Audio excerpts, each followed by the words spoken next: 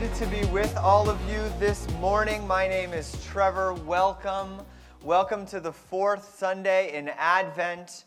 Advent means coming. It's a word where we anticipate and long for Christ to come. We look forward to that Christmas morning. We can almost see it, right? It's just around the bend when we will celebrate Christmas morning. We will reflect that morning on Christ's coming.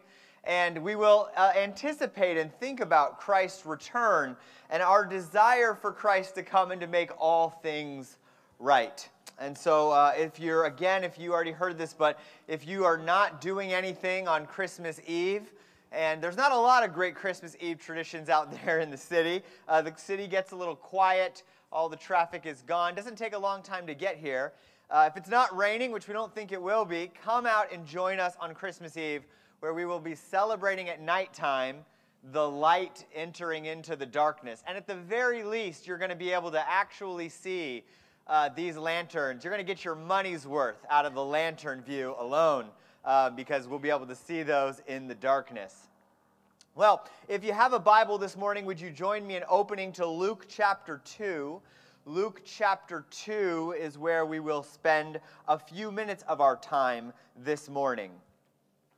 You know, I was reflecting on the number of singing shows that we have in the world.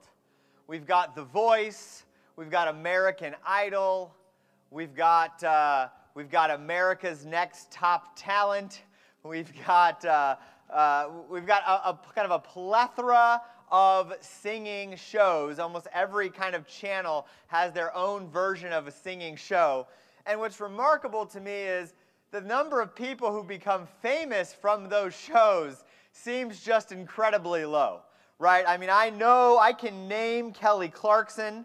Maybe some of you this morning can name one or two more, but there have been hundreds of people who have been winners or got second place or third place or fourth place who people for a moment were kind of swept up by, who never really became anything great and famous. And yet people continue to audition for these shows. They continue to try out because they all want to be the next pop star. They all want to be that next famous person, because those famous pop stars, I mean, man, they really do shape our world, don't they? I mean, it was just a couple of years ago that a young teenager named Billie Eilish kind of rose to prominence and then convinced an entire group of mostly teenage girls that they should start dressing in very big and baggy clothes, right? They influence style and culture. They are famous, and you can find yourself, you know, almost week by week, you can hear stories of who these famous pop stars are in relationship with, what they're wearing, what they're saying, sometimes who they voted for. They become very influential. And our culture is sort of not just obsessed with celebrity, but we love the idea of the teenage pop star. We've had that idea for a long time. The teenager who writes the big song that moves the audience into seeing the world a little bit differently. And the reason that I have been thinking about sort of especially teenage pop stars is because this morning we're going to spend a few minutes with a teenage female songwriter. You probably haven't thought of her that way before. But that is one of the things that is true about Mary, the mother of Jesus, a woman who sings a song in the Bible, a song that you won't find on the pop charts. It won't be making the Billboard Top 100. But the song is a little punk rock. It's a little edgy. And if we reflect on Mary's song, the song that she sings in the Bible, I think we'll discover that it will give us some lessons that we often look for in other songs, but find their true meaning, their true depth and breadth, their reality, the reality we are longing and searching for, found in her lyrics. In many ways, Mary's song is the ultimate Christmas song. It is a song that is sung by her when she, not just discovers that she's pregnant, but has had a moment to reflect on her pregnancy. And it's a song that some churches have made a tradition out of singing. You may find in higher church traditions the singing of this song, but I can guarantee you will not hear this song sung at the mall. It will not be on 103.5, and it will not be on your Spotify or iTunes, Apple Music top listening lists this year. Nevertheless, I think it is wise and important and beneficial for us together as a church to reflect on Mary, the mother of Jesus, the teenage girl, and the song that she sings. So if you have a Bible, we're going to be in Luke chapter 2 this morning. Let me just give a little introduction to Mary. Some of you are familiar. Others of you who are not, let me catch you up. Mary is a young Jewish girl. She is a teenager, and she is poor. She's from a nowhere town, a town you wouldn't think much of or be excited about. Maybe you would think about her as being, in our context, Mary's from like Rancho Cucamonga, right? Like it's sort of an out there town that you know about, but maybe you've never met anybody who actually lives there. Mary's again young, she's poor, she's Jewish. She is living under Roman rule. She is highly taxed, and she is betrothed, which is kind of like engaged to a young man named Joseph, and Mary is preparing for her wedding day.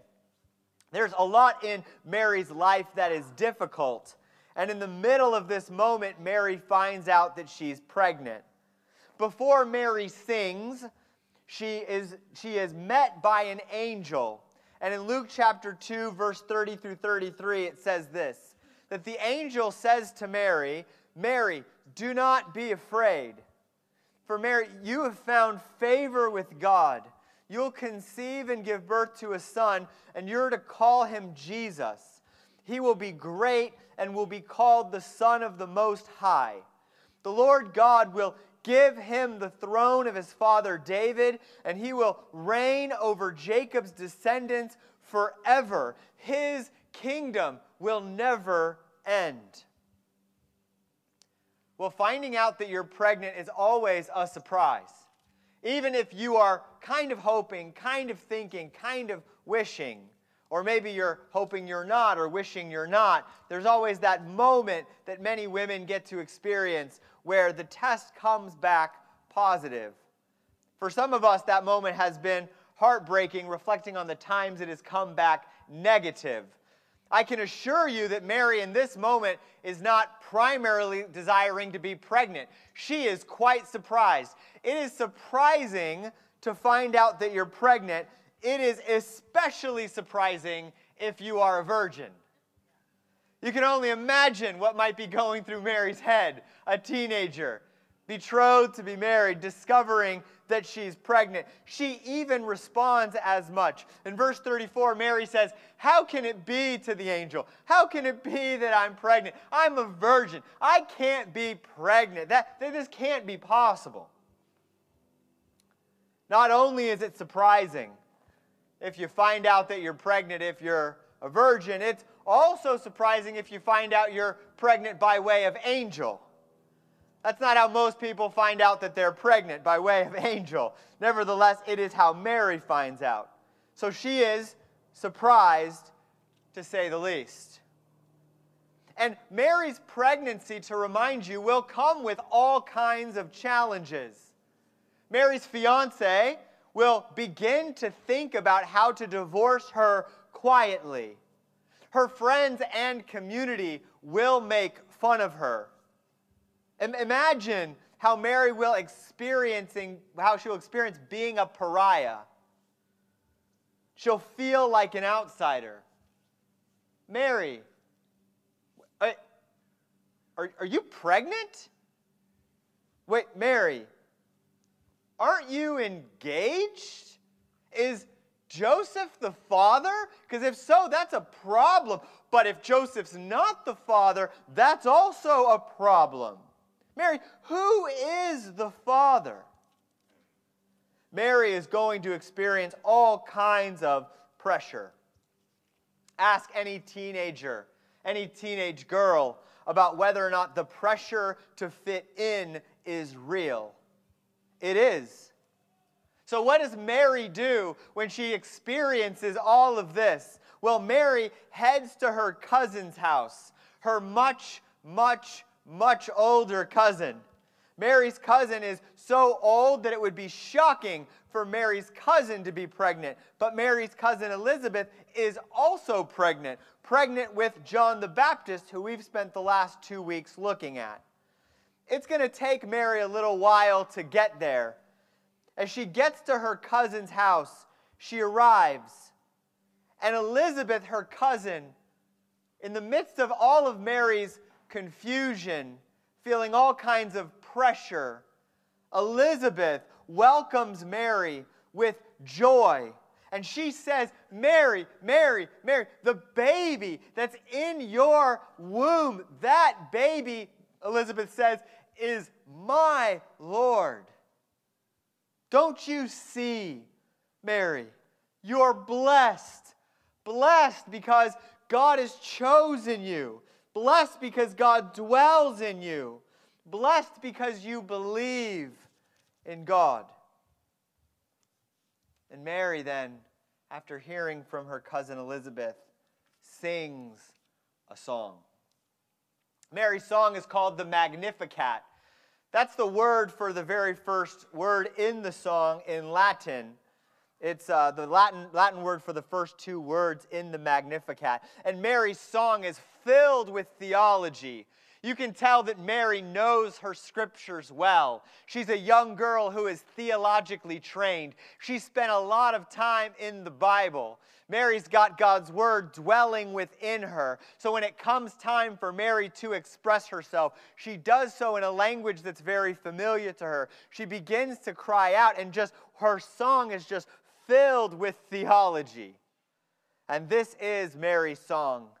In Luke chapter 2, verses 46 through 55, this is what Mary sings. Starting at verse 46. And Mary said, "My soul glorifies the Lord, and my spirit rejoices in God my Savior, for he has been mindful of the humble state of his servant. From now on all generations will call me blessed, for the Mighty One has done great things for me. Holy is his name. His mercy extends to those who fear him from generation to generation. He has performed mighty deeds with his arm. He scattered those who are proud in their inmost thoughts. He has brought down rulers from their thrones, but has lifted up the humble. He has filled the hungry with good things, but has sent the rich away empty. He has helped his servant Israel, remembering to be merciful to Abraham and his descendants forever, just as he promised our ancestors." Well, Mary's song doesn't rhyme much the way that our modern pop songs do. It doesn't exactly have an obvious beat to it, but it's a beautiful song filled with scripture, filled with references from the Old Testament. A song that in many ways is very similar to Hannah's song. If you're familiar with the Old Testament passage, Hannah is the mother of Samuel, who also sings this wonderful song about her own future of having Samuel as a son. And Mary's song is not the kind of angsty, teenage, depressed kind of song that maybe we would write. Maybe the song that we would write would be something like, "God, why have you done this? Why are you making me stand out? Why have you made my life complicated? Why are things so difficult?" That's a song we might be tempted to write. Mary's song is entirely different. It's a song of revolution. Revolution for Mary. Revolution for the whole world. Revolution for us. That's how I'm going to spend the next few minutes. I want to talk about how Mary's song highlights a revolution for Mary, how it represents a revolution for the whole world, and how it represents a revolution for us here this morning. Now, by revolution, I mean a dramatic and wide-reaching change in the way that we see God and ourselves and really everything. So revolution for Mary, revolution for the world, and revolution for us. First, revolution for Mary. In verses 46 through 49, Mary begins to sing about her own experience of having been chosen and blessed by God in the midst of her circumstances. Remember, Mary is a teenager. She's from nowhere. She's poor.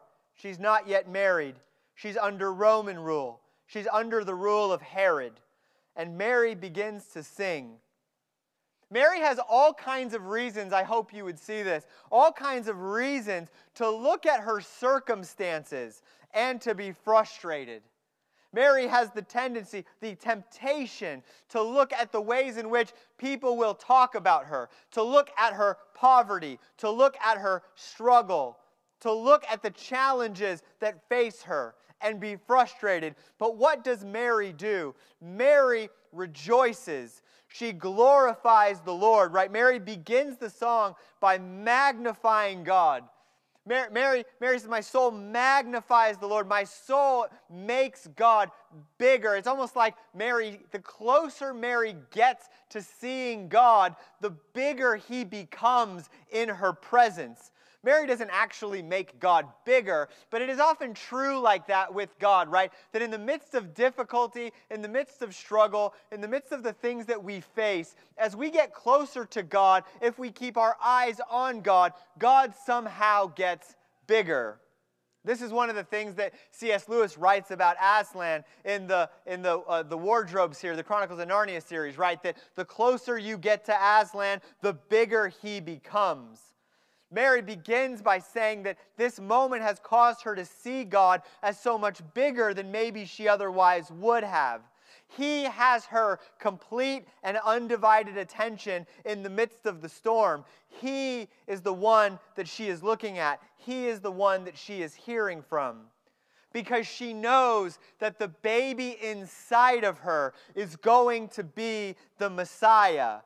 He's going to be the one through whom God would save the whole world, her included. What must that be like? What must the pressure have felt like to know that you are responsible for carrying the baby who is ultimately going to be your Savior? I wonder if Mary had all of the kinds of cautions that we have today, right? Don't eat lunch meat. Don't eat this kind of fish. No drinking of any kind. Make sure you do this and don't do that. No nitrates. No, right? There's a whole list of things we're supposed to do and not do in order to make sure that our baby is healthy. Mary is given the task of bringing to term the one who is going to be the Messiah, the one who is going to save the whole world. And for Mary, this moment of God blessing her with this gift and opportunity, which is not going to make Mary's life easy necessarily by any means, is a reminder that God always keeps His promises. That God saw her in her lowly state. That Mary may have felt like, I'm poor, I'm from nowhere, this is going to complicate my life. I'm a woman in a society that does not think particularly highly of women. That when Mary felt unseen, in this moment she recognizes that even though she has felt unseen and maybe in many ways unsupported and unappreciated, that the God who made everything sees her.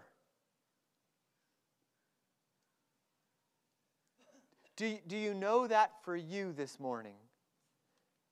That when no one else sees you, God still sees you. Mary even says, she talks about her lowly state. And she is rejoicing in God because God has seen her. And not just sees her, but the work that God is doing in her has eternal significance. Mary might feel like a no one, but I love this lyric of her song where she recognizes, I might feel like a no one, but the work that God is doing in me is work that God is going to be doing eternally. People are going to remember me, and they're going to remember this story forever. Friends, I hope that you know that any work that you do for God in partnership with God doesn't just last temporarily, but it has eternal significance. Do you see that Mary, in the midst of difficulty, in the midst of conflict, when Mary might be looking around struggling to fit in, Mary sees that she is part of the story of what God is doing in the world, that God sees her and has blessed her. Do you ever struggle to fit in? Do you ever feel confused about the meaning of what it is that you put your hands to? Do you ever wonder if what you are going through ever really matters? Mary proclaims that it does, that your faithfulness has eternal significance. Mary believes and trusts in God's promises. Let me ask you this morning, where do you look when you feel as though the world is against you? Where do you look for comfort? Where do you look for hope? Where do you look for joy? We often look to others to give us validation. We look to the comforts that the world provides. Mary, in the midst of difficulty, looks at God, the mighty one who is doing great things. You know what I love about Mary is that when the angel comes to her, the angel doesn't say, Mary, you're blessed, therefore you're not going to be poor anymore. Mary, you're blessed, and therefore the Romans are going to be overthrown. Mary, you're blessed, and therefore your life is about to be easy. Mary, you're blessed. Everyone that doesn't like you is going to start liking you. Mary, you're blessed. All of a sudden, everything's going to be wonderful for you. No, Mary is still poor. She's still a woman. She's still under Roman oppression. She's still yet to be married. But Mary rejoices, not because all of her circumstances are right. She rejoices because she is able to trust what God is doing in the midst of her circumstances. Friends, brothers, sisters, joy is not available to you on the other side of difficulty. Joy can be found in the midst of difficulty if you know to look in the right place. If you look at the promises of God. Some of you are here this morning and you are in the middle of a storm and you're convinced, hey, I can't have any joy until, and you've got some things on your list. Hey, I can't have joy until healing happens. I can't have joy until I get hired here. I can't have joy until I'm in this relationship. I can't have joy until I have this thing. I can't have joy until the present I want is under that tree. Some of us are here, and here's what we believe, because every advertisement on television is happy to tell us this. You can have joy when your circumstances change. But if we look at Mary, what she's able to see is that God always keeps His promises. And because her joy can be found in God's promises, not her circumstances. Which means that Mary will be able, because she knows that she has God in her, she'll be able to face anything knowing that God is in her. Imagine what would happen if you knew that God was in you. Imagine what would happen. How would you live in the world if you knew that God was in you the way that Mary knew that God was in her? I think it would cause many of us to learn how to sing songs in the midst of the storm. That old song, It Is Well. It is well with my soul. That song, It Is Well with My Soul, is a song about finding peace and joy in God when everything doesn't seem so great. But this revolution doesn't change everything for Mary. This song isn't just about her. She also sees what God is doing in establishing his kingdom. And when that kingdom comes, it comes with weighty change, not just for Mary, but for the whole world. In verses 50 through 55, look at what Mary says next. She begins to sing about what God is doing, and she declares that there is blessing for all. But those blessings are sort of connected to the truths about who God is. She declares who is blessed first by saying that there is mercy to those who fear. Mercy to those who fear. Now, in the Bible, being fearful of God is not the same thing as being afraid of God, as in experiencing terror. No, in the Bible, is that me? Yeah. In the Bible, having fear of God means revering who God is. It means being full of awe and reverence. The author John Updike said that our brains today aren't conditioned for awe and reverence, and sometimes I think that that's true. One of the things that's so funny to me in the midst of the Christmas season is to watch all of these celebrities sing Christmas songs and not really mean any of the words they're singing. Do you ever notice that? Like even my favorites, like I love, Michael Bublé, right? I love like the old kind of crooners. I love the old sentimental Christmas songs that are on. And sometimes on TV you'll see these people sing these songs, but you can tell that they sing the words because the words are familiar, but the truth that's hidden in the words is far from them. Christmas is an odd season because when you're listening to Christmas music, you will actually hear songs about reverence and awe for God. But you won't hear that the other 11 months out of the year because we don't typically have awe and reverence for God. But Mary says that mercy comes to those who their posture before God is that they look at God and they see God as majestic, as wonderful, as awesome, as holy. They see the holiness of God, which then causes them to see their need for God. Mary understands the blessings of God don't come universally just to everyone facing difficulty, but to those who look for God in the midst of their frustrations, those who look for God and for his care, those who know they need mercy. Mercy. For mercy to be mercy, we have to start with the understanding that we don't deserve mercy.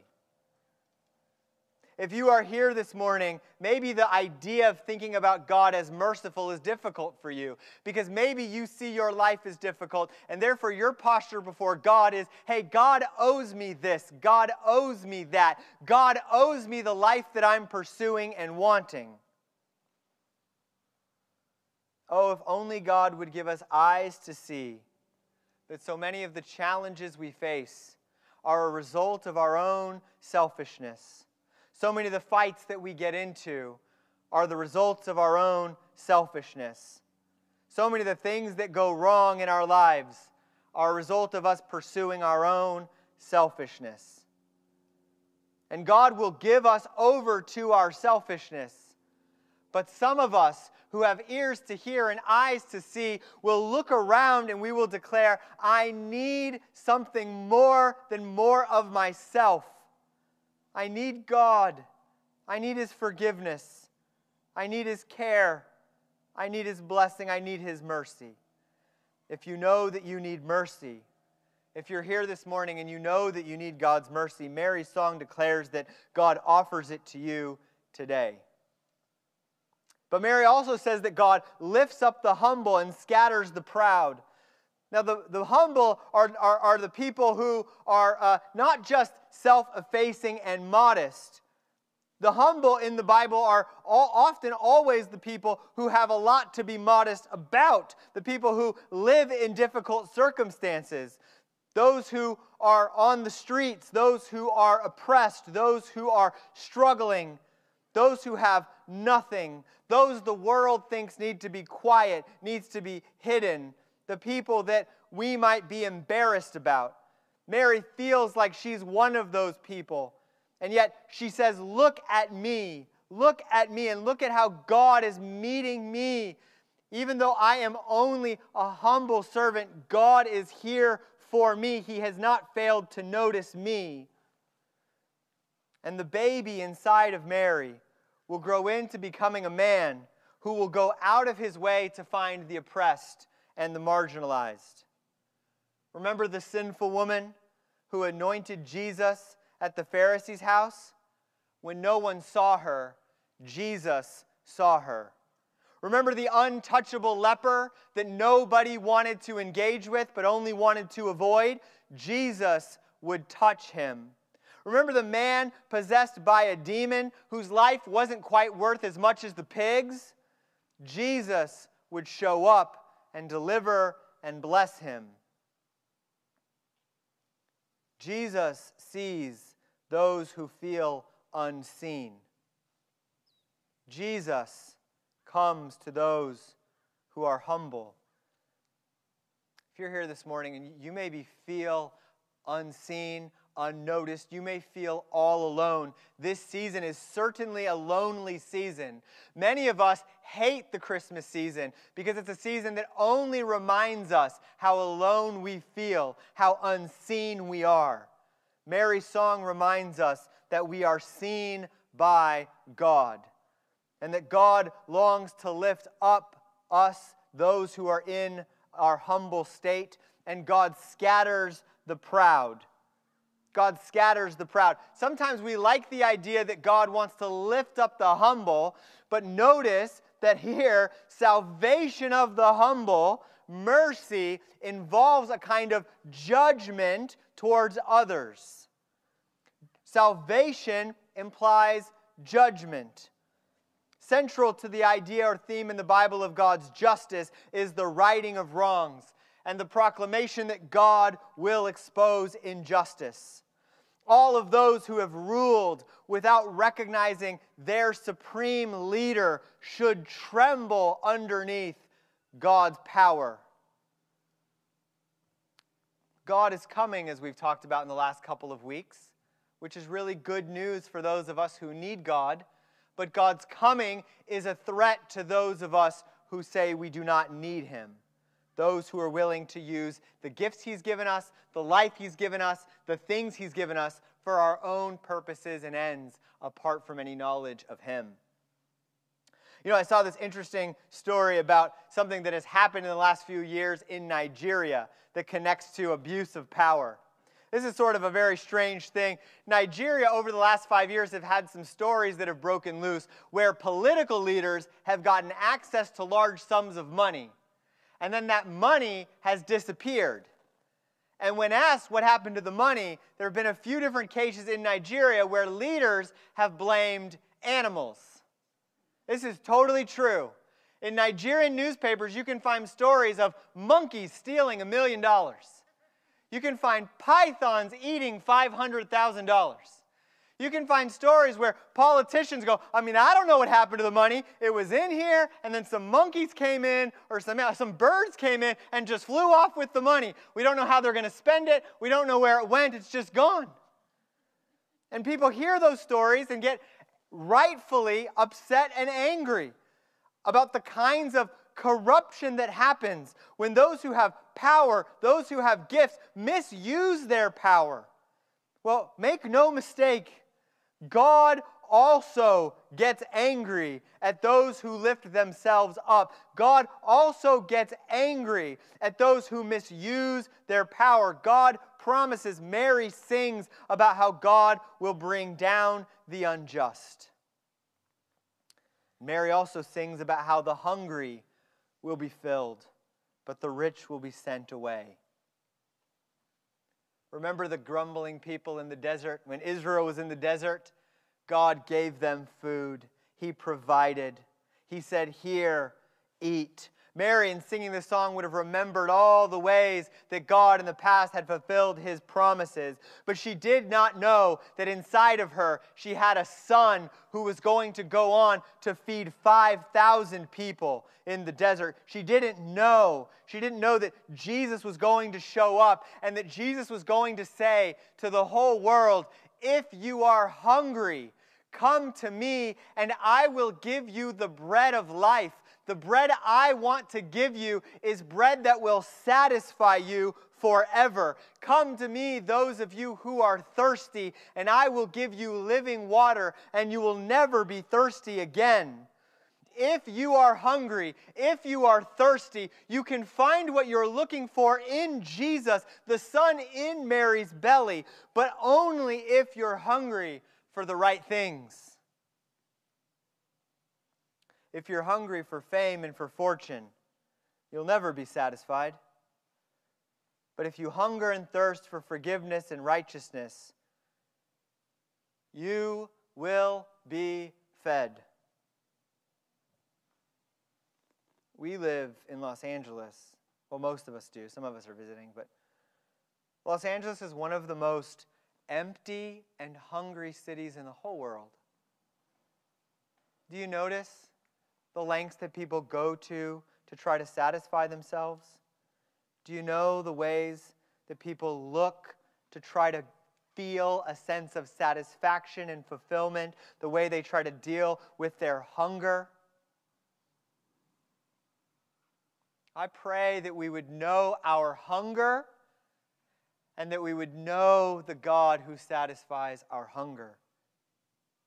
Mary is singing about the goodness of God. The God who is merciful to all who cry out to Him, who see their need for Him. D.L. Moody once said, God sends no one away empty except those who are already full of themselves. I think that that's true. I hope and pray that God would make clear your need for Him this season, and that in Him you would find the satisfaction that you're looking for. Lastly, revolution for us. Revolution for us. It is inescapable that Mary's song inquires of us. It asks us all kinds of questions. Are we hungry? Are you hungry this morning? Are you humble? Do you have fear and reverence for God? Do you rely on Him? Mary's song questions you like all good songs do. They make you think deeper and more seriously about where you're at, what you think, what you're relying on, what you're looking towards. Let me ask you this morning, are you here this morning relying on your wealth, relying on your status, or are you going to rely on Jesus? Are you here this morning? Is your joy, your love, your peace, is your hope, is it contingent on your circumstances? Is it contingent on the opinions of others? Is it contingent on even what you think of yourself? Or what God says is true? Let me ask you this morning, what are you trusting in? The Bible says that you must trust in Christ. Now some of us will say, hold on, I don't need to trust in Christ. I'm a good person. I give money to charity. I'm not like Scrooge. I don't bah humbug. I give a little extra. Maybe I brought some cereal this morning. I keep the 10 Commandments. I'm a good person. Trust me, Pastor Trevor, I know some wicked people. I'm not like them. I'm good. I'm good with God. And the way I know that I'm good with God is because I've done enough good things. The Bible says that is never how we can be right before God. Some others of us will go, okay, no, of course not. Of course it's not based on goodness. It's based on my religiosity. I come to church every week. Some people, they only come twice a month. I come every week. I come when it's 80 degrees and when it's 58 degrees. I'm faithful. I pray regularly. I've been baptized. I don't need salvation. Look at all the things that I do. I'm right before God because of all of my religious behaviors.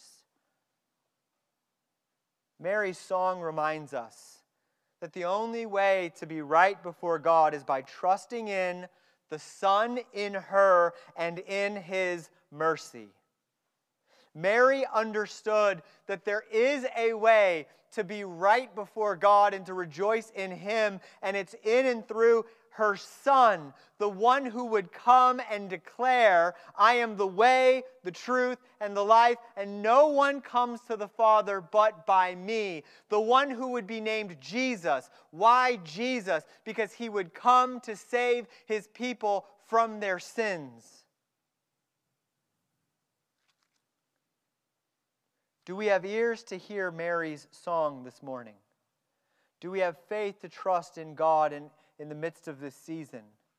Will we rejoice in him, or will we only rejoice when our circumstances are right? Will we rejoice in him, or will we only rejoice when our accomplishments feel sufficient to us? May we rejoice in him. May we hunger and thirst for God this season. May we not hunger and thirst for anything else that we may get confused or lied to about as satisfying, when what you were made for is peace with God. And God offers that to us in and through his Son this morning. Mary's song brings revolution. That we would look to God for joy, not our circumstances. That we would look to God for restoration and justice, not just our present moment. That we would look to God for salvation, not just our good works. Sometimes it feels like in the Christmas season, it's the most difficult season to keep our eyes on God. Mary can endure a great amount because she's looking in the right place. It's my hope that we would do the same. Let's pray. Heavenly Father, a teenage girl sings a song that just is filled with power. A song that has the power to convict us, the power to proclaim salvation and justice and mercy. The song that has the power to give us the joy in the midst of our difficult seasons. God, I pray that we would have ears to hear this song. God, I pray that we would reflect on this song. God, I think of all of the teenagers who back in the day would put up posters in their bedrooms of pop stars for the songs they wrote, or maybe today it's stickers on their water bottles. And I kind of long for the day when we would put one up of Mary as a great songwriter whose song causes us to focus on the awe and glory of you in the midst of difficult seasons.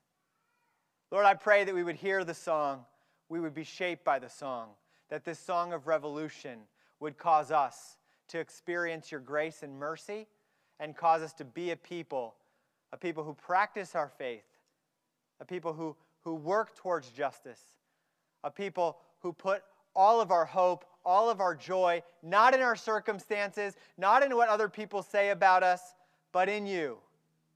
That people would look at us and our lives and say, those people, they smell like heaven. Because that's where we get our hope, our joy, our peace, and our love. From your Son, Jesus. It's in his name that we pray this morning. Amen.